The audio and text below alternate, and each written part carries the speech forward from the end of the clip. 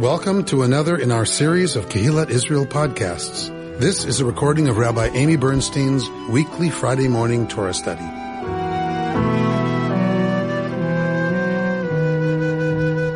This is one of the most tangled texts in Torah. It is the first appearance in Breshit, in the book of Genesis, therefore in the whole Torah, of poetry. It is an old piece of poetry assembled from lots of different places and lots of different parts, put into the mouth of the character Jacob on his deathbed. But it is very tangled. Commentators all admit that we don't understand half the references here. It doesn't make any internal sense. It doesn't follow any kind of internal order. Clearly these are, things taken from other documents, from other traditions, from other of our traditions, other places about these tribes and their history, and we just don't know a lot about the references. So just looking at the blessing itself to each of the sons is interesting if you want to try to untangle it, but we're going to spend time kind of around the blessings. We're going to spend time with the setting. So if you look in your Bible and you look on the Hebrew side of the text, you don't have to read Hebrew, just look at the Hebrew text. Yeah? You see the Hebrew text? Okay. So whenever you look at the Hebrew text, you're going to find a notation. If you look at the end of the section before the beginning of 49.1, I'll come indicate it to you. You'll see this gray letter Pei. Mm-hmm. See it? Yeah. You got that gray Pei? Right, this gray Pei. See that? Alright, everybody got it? Yeah. No, see the Pei? Yeah. Well, that means you gotta pay, right? You gotta pay. You gotta pay to play. Okay. We see there? Right. You have a few of those. So Reuben, you've seen that before, yeah? No, so you see it a minute ago. Yeah. Here, wait, you got it? So, if you look through your Hebrew text, you will find that in lots of different places. And what that is it is a break in the Torah writing itself. So in the Sefer Torah, we have the black letters of the words. And the rabbis tell us the Torah is black fire on white fire. So the black fire are the words of the conversation, right? We have the human side of the conversation, as Rabbi Jacob Stout likes to say. We have the human side of the conversation with God, written in black fire. What's the white fire? The page. The page. So the white fire is the space that comes up between the letters and the margins. And for the tradition, the white fire communicates as much as the black fire. But also each pay is he talks about his different sons, each one separately. Right. So the white fire communicates as much as the black fire. So how could that be? What does that mean? What does the tradition mean? Maybe. All right, duke it out, you two. Maybe it is the background of the whole history, because we come to these readings at different times in history, and it means different things. Beautiful. You could have been one of the greats, Sarah. You are one of the greats. Could have been a contender. I was at that space for us. So, gam v'gam, right? Yes and yes. So, the rabbis say that the white fire, the black fire is holy, right? Because it's a holy conversation. The white fire is the holy context. And that those words are understood differently based on the white spaces, based on the context. Our history changes. How we come to that text is influenced very much by where we come from, which is different from where another generation comes from. So 100% is context.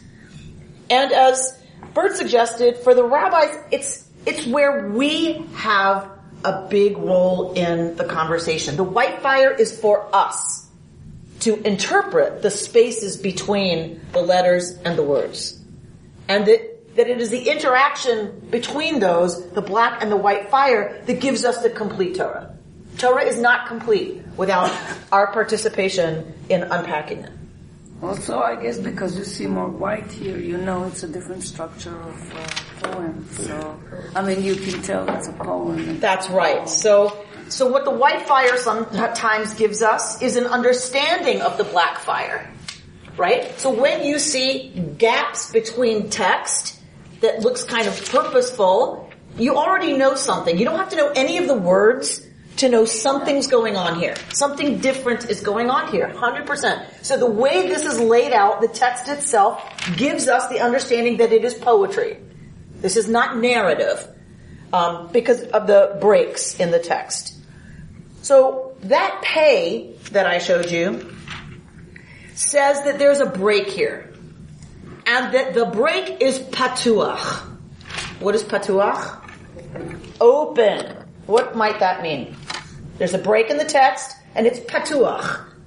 It sounds like there's a sound. So there's an opening, meaning the text stops and it remains open to the end of the line. That's what this is telling you. This is telling you that if you go to a Sefer Torah and you look at this paragraph in the Torah, that word that I can't read without my glasses, uvakashti, yes, in that paragraph where I showed you the pay, that word, uvakashti, following that is a break on the line, and there's no more text on that line in the Torah scroll. It is patuach. It is open. So there is also another letter that we get that tells us it is satum. Closed. Exactly right. What does that mean? What does closed mean? No space. Closed means verse 7. that the text ends, there are spaces, and then another word begins on that line. So, if you see a samach, then you know satum. It is closed, meaning the text ends. I'm going to show you this. There's a space, and then another sentence begins on that same line. Okay? So that pei and that samach have meaning, not about what the text is, but how it appears in a Torah scroll. Okay? Right. Who knew? Why am I going into all this? I promise there's a point. In every case, except this morning, in every case, when one Torah portion ends, there's at least 9 spaces before the next Torah portion begins. There's a break of at least 9 spaces, 9 letter spaces, and the next parsha begins. Except this morning. This morning, there is no break between last week's Torah portion and this week's Torah portion. This is the only case in the Torah where this happens. Isn't that scribal custom? The break? Yeah, everything you're talking about is the custom of the scribes. Yes, and it doesn't change. Right? You can't change it. It got set, and once it got set, your Torah isn't, kosher if you don't. There's now halacha, there's now law about how the Torah is written, how a Torah is written. Alright, so the end of last week, the parsha is Vayigash, right? So right from Vayigash into this week, there's no break. The rabbis have to explain that. It can't just be unintentional. Right? That must mean something. That this week of all weeks, this parsha of all parshiot, there's no break between last week and this week. So let's read chapter 49. the first 3 verses, just the verses we have for those of us in the Green Book on page 287. Someone read just the first 3 verses of this parsha. I mean, of this part of our parsha. From the poem? Yes. Jacob then summoned his sons, saying, Gather round that I may tell you what shall befall to you in the days to come. Assemble and hearken, O sons of Jacob. Hearken to Israel your father. Reuben, my firstborn, you are my strength and first fruit of my vigor. Excessive in exalting yourself, excessive in strength. Okay, and it goes on and on like this to each of the sons, right? Judah, you're such and so and such and so. Levi, you're such and so and such and so. Alright, so the rabbis, when they look at this being satum, this being closed in a way that no other parsha is closed, point to this verse. This is why it's satum. This is why it's completely closed up against last week's parsha. Yaakov summoned his sons, saying, V'agida lachem, I will tell you, et asher yikra etchem, what will happen to y'all. Ba'acharit hayamim. Tikva, what is ba'acharit hayamim? How would you translate that? At the end of life, or at the end of times? At the end of times. At the end of days.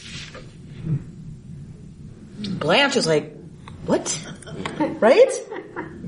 Gather round, and I'm going to tell y'all what's going to happen at the end of days. What is he going to tell them? What does that sound like? They're going to die. They're all going to die. Well, we're all going to die someday. It like he's playing God. He's playing God. How's he playing God? He's predicting what's going to happen. He's predicting what's going to happen at the end of days. Pam, what were you going to say? I'm thinking at the end of days, does that mean the beginning of the Messianic age? Sure sounds like it, doesn't it? It doesn't say at the end of my days. What's going to happen to y'all at the end of y'all's days? Ba'acharit hayamim, that definite article. What's going to happen at the end of the days? That sounds pretty ominous. Okay. Hikavtsu. Come on, come here. Gather round. V'shim'u b'nei Yaakov. And listen up, sons of Yaakov. V'shim'u el Yisrael avichem. Listen to Israel, your father. And then he starts, Reuben, my firstborn. And goes through all 12 sons. Where is the prophecy about what's going to happen at the end of days? Where is it? It's missing. It's missing. It's missing? How is it missing? It's in the white fire? It's in the white fire. Lovely. The rabbis say Jacob saw to the end of days and was about to tell his sons, this is what's going to happen. Y'all are going to get stuck here. A Pharaoh's going to come that doesn't remember Joseph. You're going to be enslaved for 400 years, but not to worry. Because God is going to come and bring a deliverer, and God is going to bring plagues on Egypt, and you're going to go through the water, and it's going to be awesome, and Pharaoh's going to drown. You won't believe what's going to happen. Then you're going to go to stop, right? He was getting ready to tell them everything. And God shut his eyes. God took the vision away. Satum. God closed it off. That is the meaning of last week's parsha being right up against this week's parsha. Yaakov had the gift of prophecy, was about to tell his descendants what was going to happen, and God closes it. Some rabbi figured that out. Some rabbi figured that out. So the question becomes, why? Why close it off? He got this gift of prophecy. He's ready to tell his sons, look, it's going to suck for a long time, but it's going to be okay. And you're going to be a great people, and you're going to get Torah, and you're going to rock. Why take it? Part of the human experience is struggling with the unknown. If we already know you're going to succeed, so don't even worry. It's part of the human experience. Tell me more about that. So just because it is part of the human experience, why? But he got a prophecy. It could have been otherwise. Again, if you already know what's ordained, then what happens? Then what part is your own will, your own free will, and your own action? If you already know it's all going to turn out okay, where's your motivation? Where's your part in stepping into that water so that it parts? Remember, for the rabbis, the miracle of the sea doesn't happen until they step in the water. And if we know the sea's going to part, how long does it take to part? Right? So we just wait. And for the rabbis, that means the miracle can't be affected. We have to participate. And that if they'd known slavery was going to end with redemption and with the revelation at Sinai, slavery, says Aviva Zorenberg, would have been robbed of the necessary sting for us to be a people who's concerned with those who are oppressed. Oh. Unless he did tell the future, and the future wasn't events, but the future was who they are. Okay, so to create that this future. Is another it's another understanding way of, of what might be at the end of days. Is that telling them something about their essence that will make the future? Okay, that they will be part of the co-creators of the future. Couldn't you also say he summons his kids, but the kids may not be there yet? He might say, gather around that I might tell you, who's the you that shall befall you, and then they assemble and hearken. So is it possible that no one's there? He's saying, who's the you? Okay, so who is the you? If the brothers aren't there yet, who is it? Well, because then it says assemble and hearken. Okay. Who is he talking to? I don't know. Does he see dead people? Right, is it something he sees that isn't there? Well, he says he summoned and then they assembled. Right? Right? Maybe he thought they wouldn't believe him anyway, so he decided to let it go. If I tell you, you're gonna fall in love, you're gonna get your heart broken, but you're gonna fall in love again, right? The 16-year-old can't believe you. There's only this love.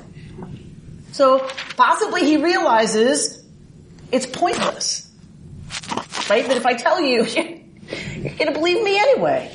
So what's the point? Okay, so it's pointless.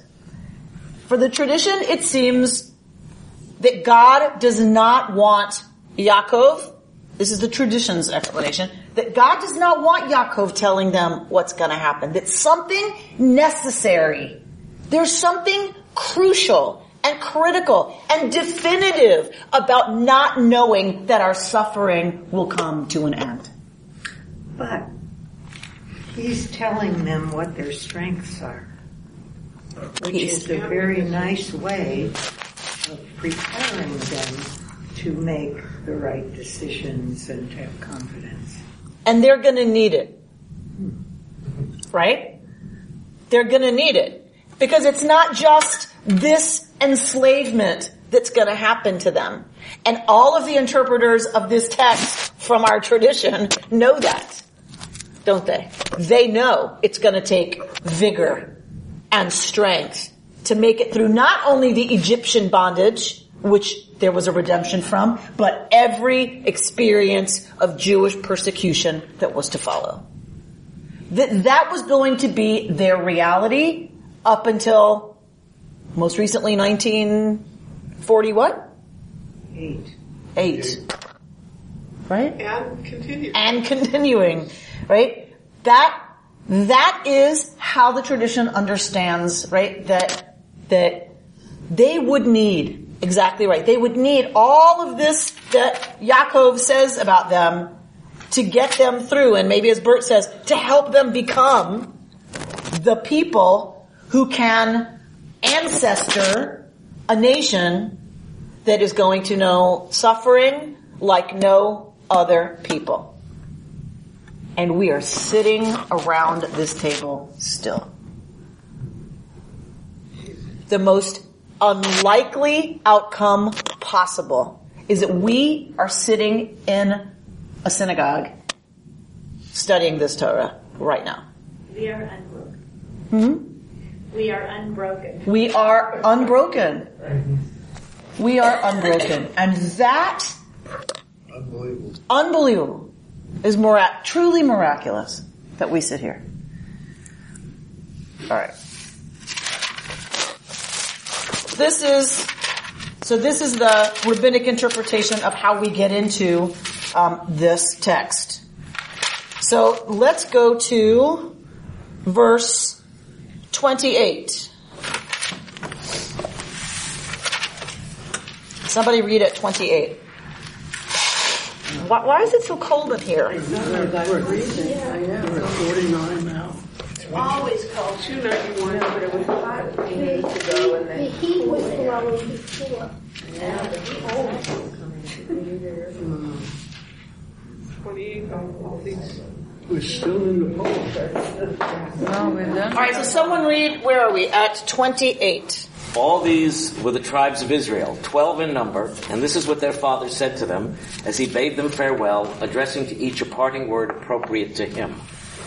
Then he instructed them, saying to them, I am about to be gathered to my kin.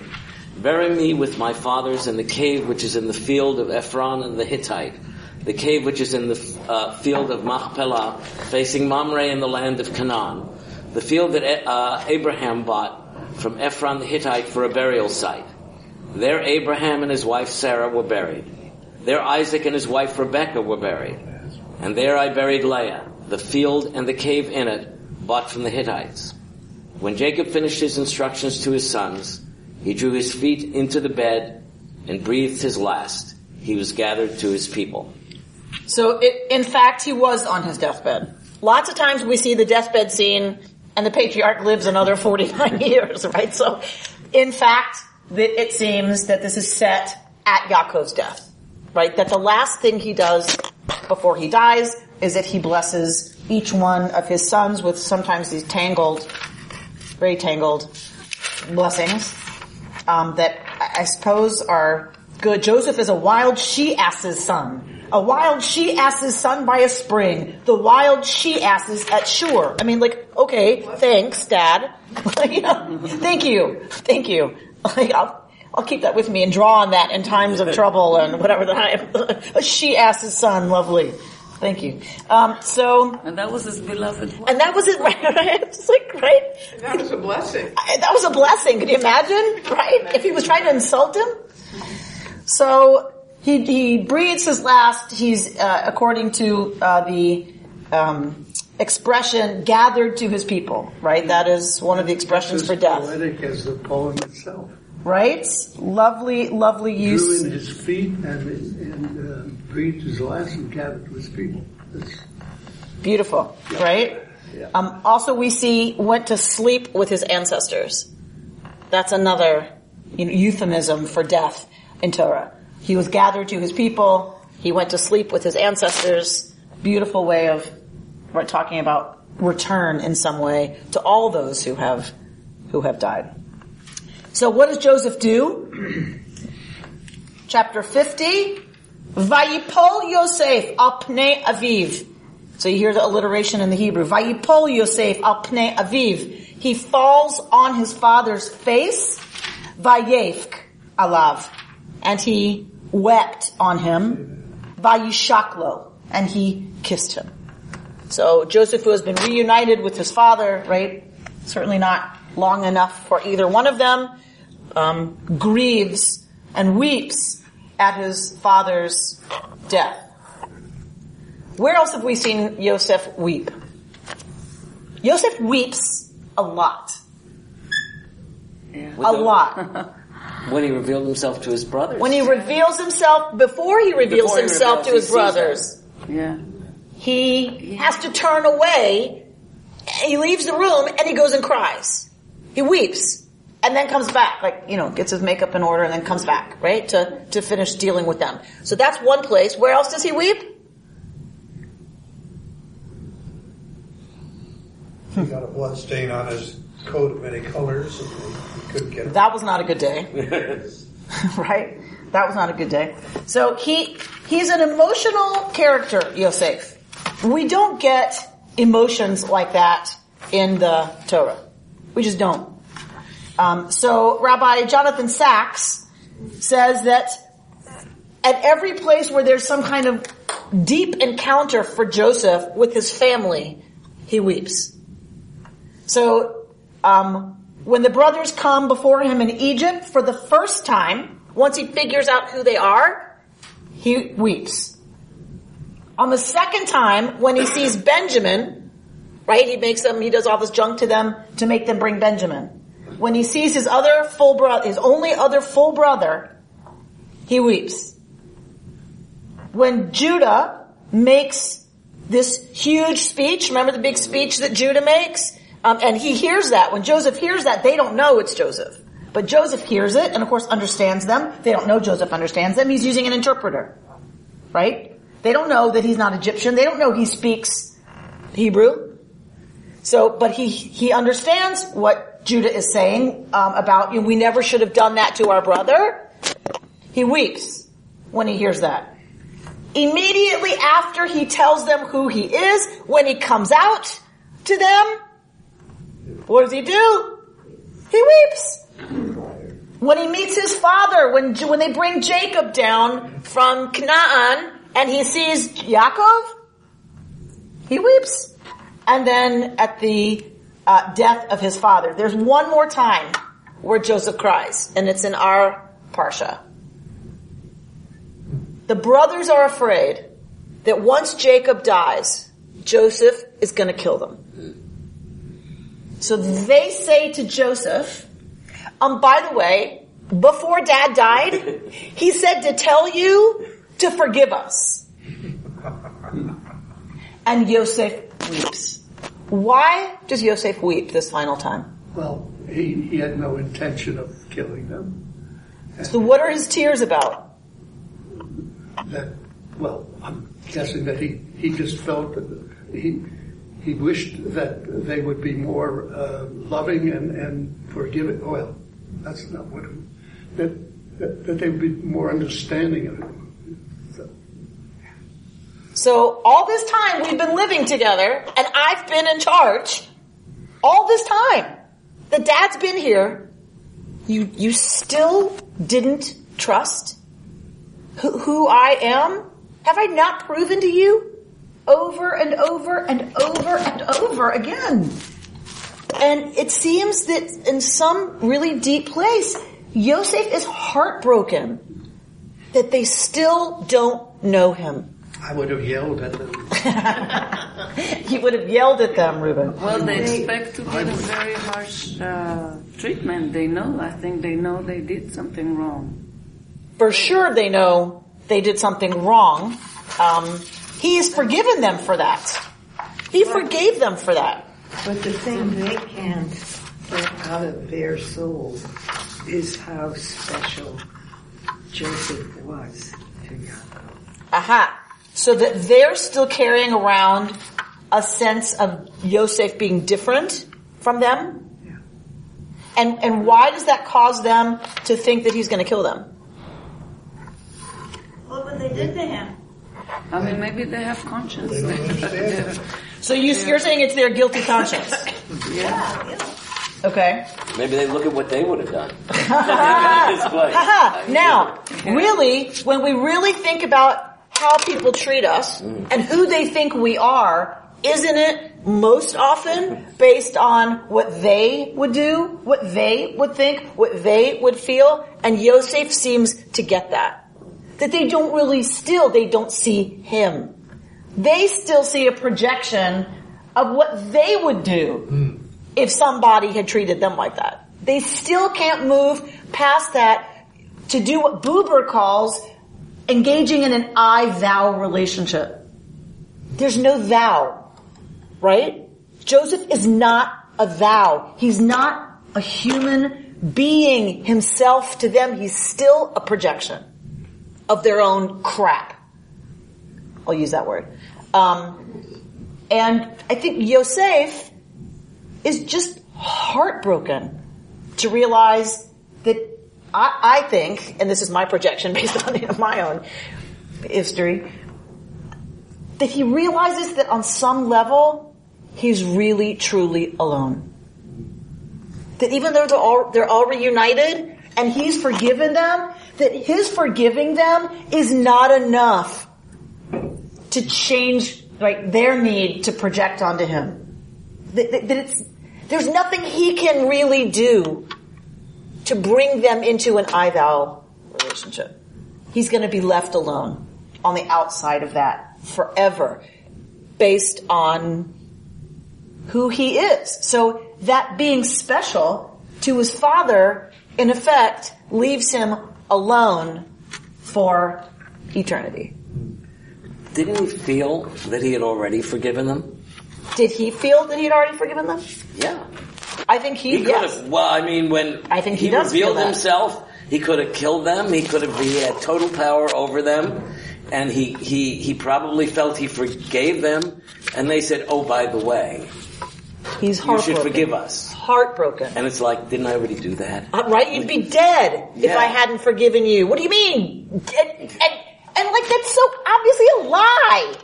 Dad wouldn't have come to me.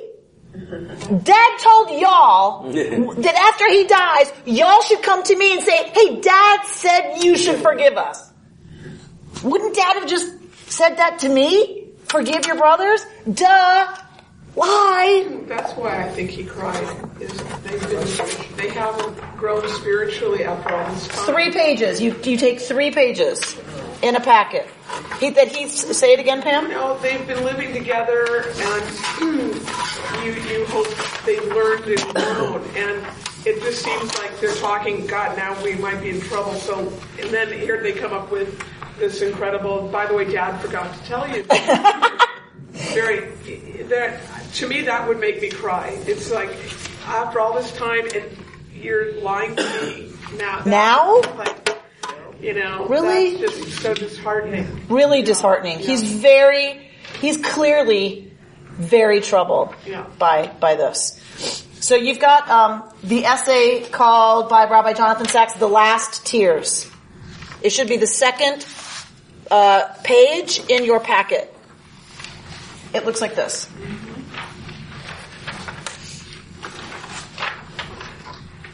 Flip that page over.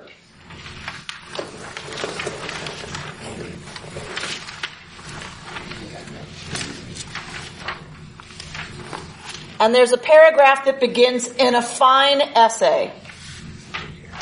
You see that paragraph? No. It's about a third of the way down. About a third of the way down in a fine essay called Yosef's Tears. Yes?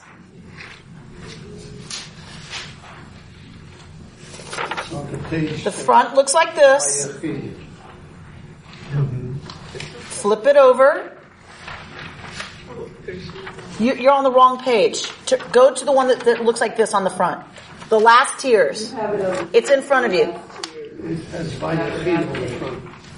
In the back of the first page you were just holding. There you go. All right, so Sarah, will you read in a fine essay?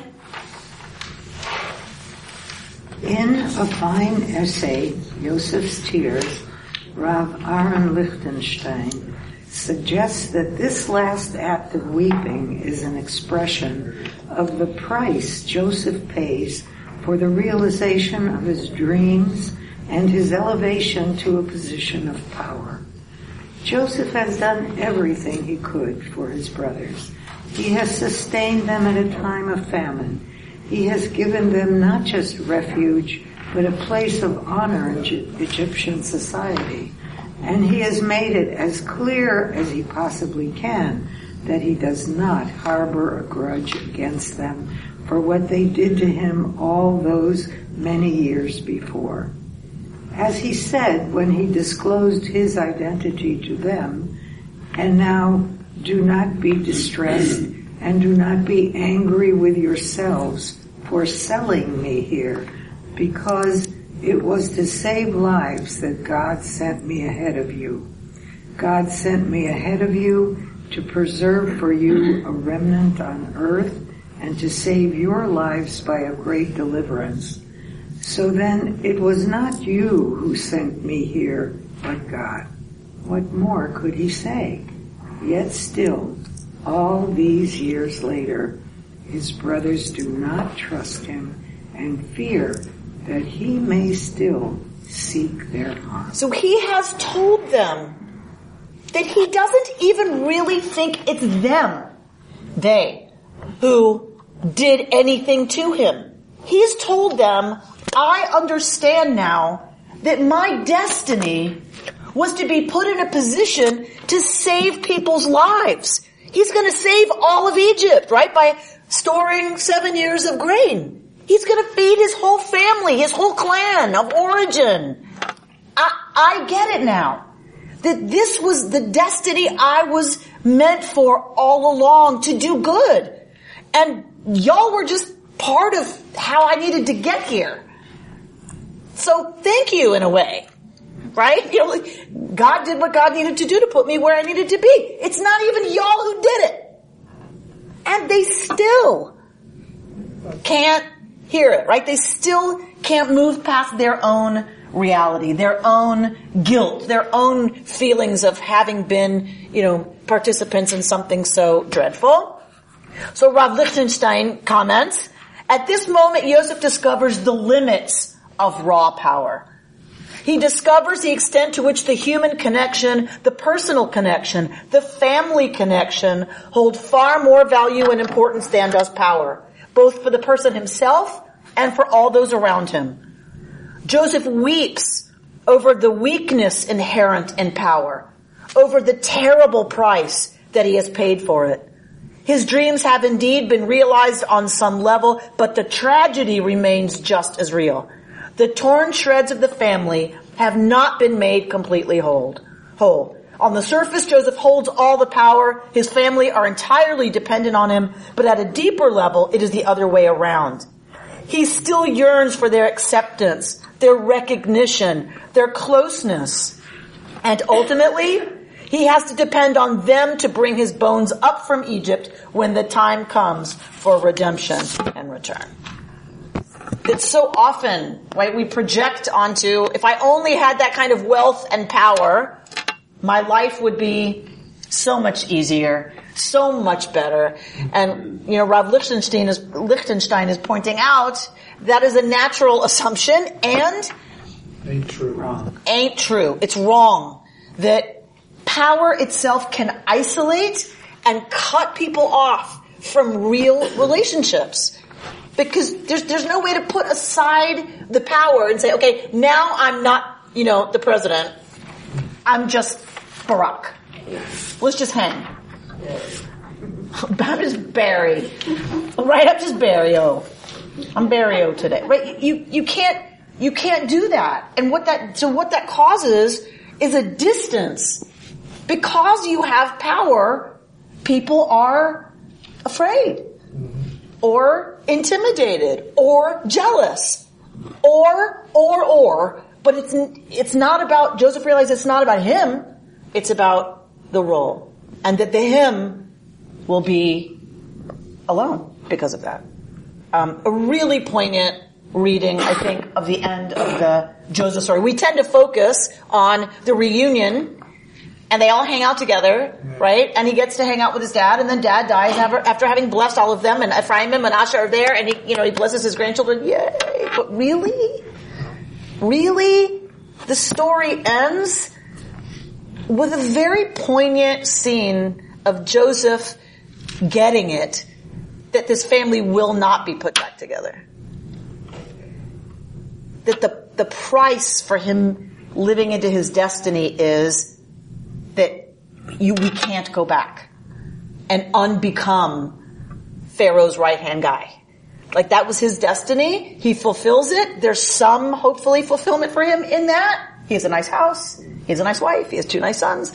He gets, he can bring his father home to where he is, and yet he can't go back and undo and become just regular Yosef. And he can't undo what his father essentially did, which was destroy any possibility of real intimacy with his brothers. His father did that. I mean, he helped. He was a brat.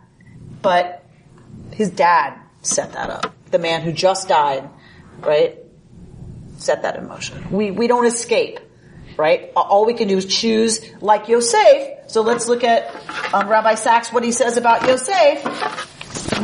Where's the hope? I don't want to leave you, God forbid, on that note. God forbid. So go to surviving failure.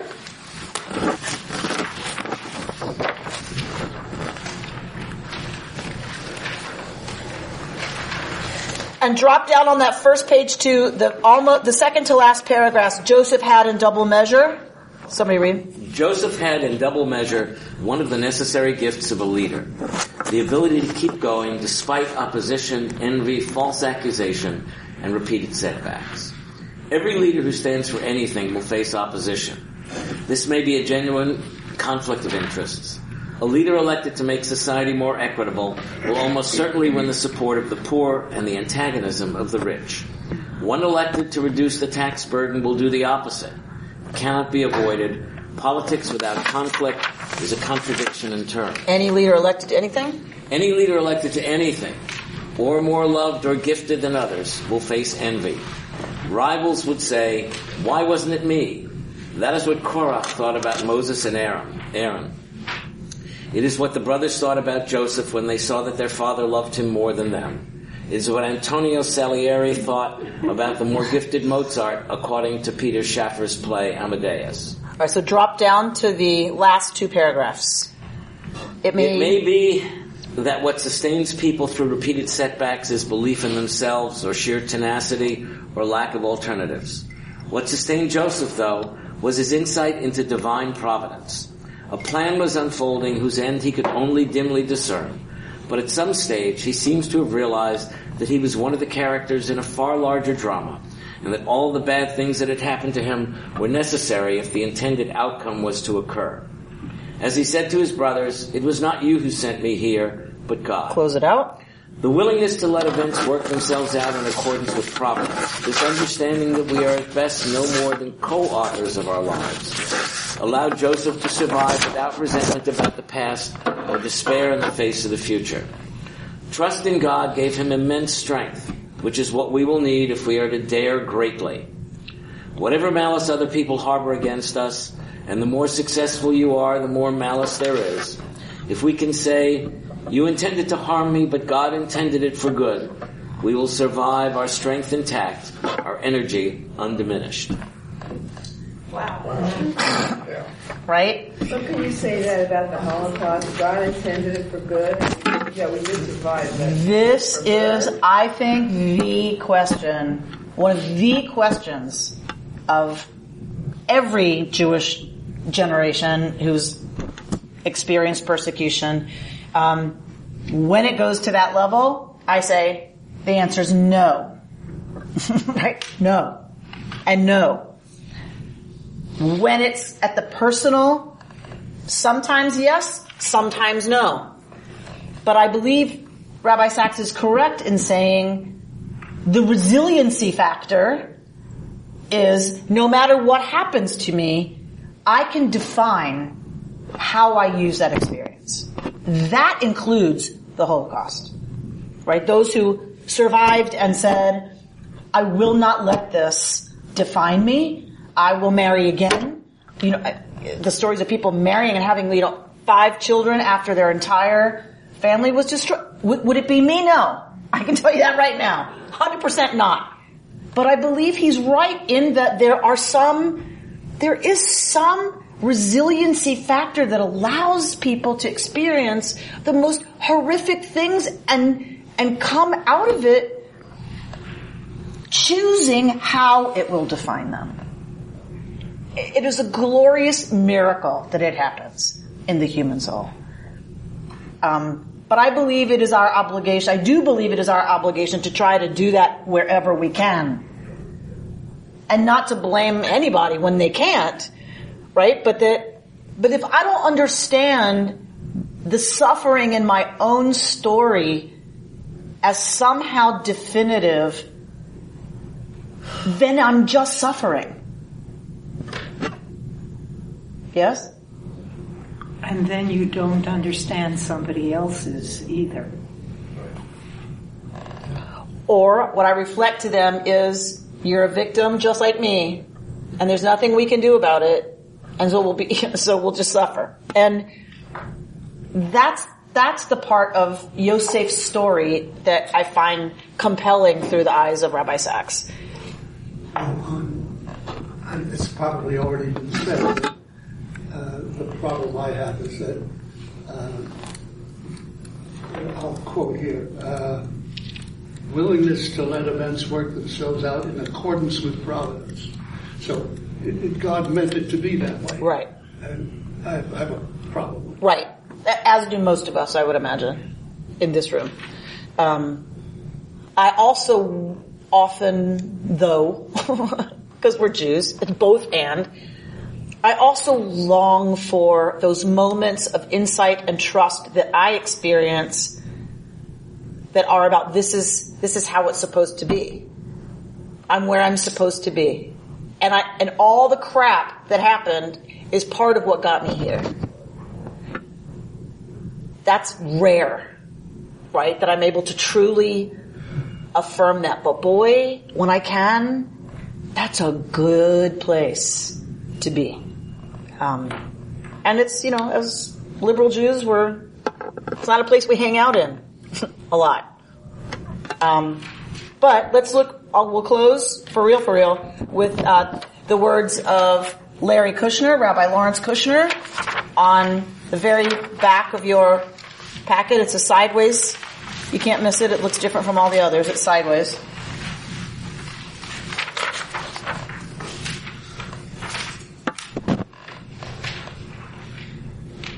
So we who are reading this book, says Rabbi Larry Kushner, we who are reading this book, we know how it ends. We know what's coming. We are not reading this to find out. Right? So he says, we who have rehearsed the story countless times since childhood, we know even more. By next week's Parsha, a new king will arise over Egypt who will not remember Joseph and his brothers. He will set taskmasters over Israel, and the Jewish people will be enslaved for 400 years. Only then will God do business with us. The slavery, we realize, is apparently a didactic precondition of our mission. And while Joseph certainly does not foresee that, even now, he does comprehend how human plans evaporate in the presence of God's plan.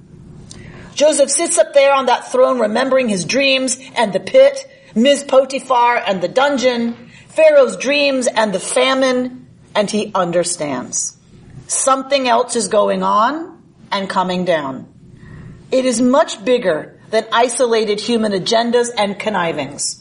As the old Yiddish proverb has it, man plans, God laughs.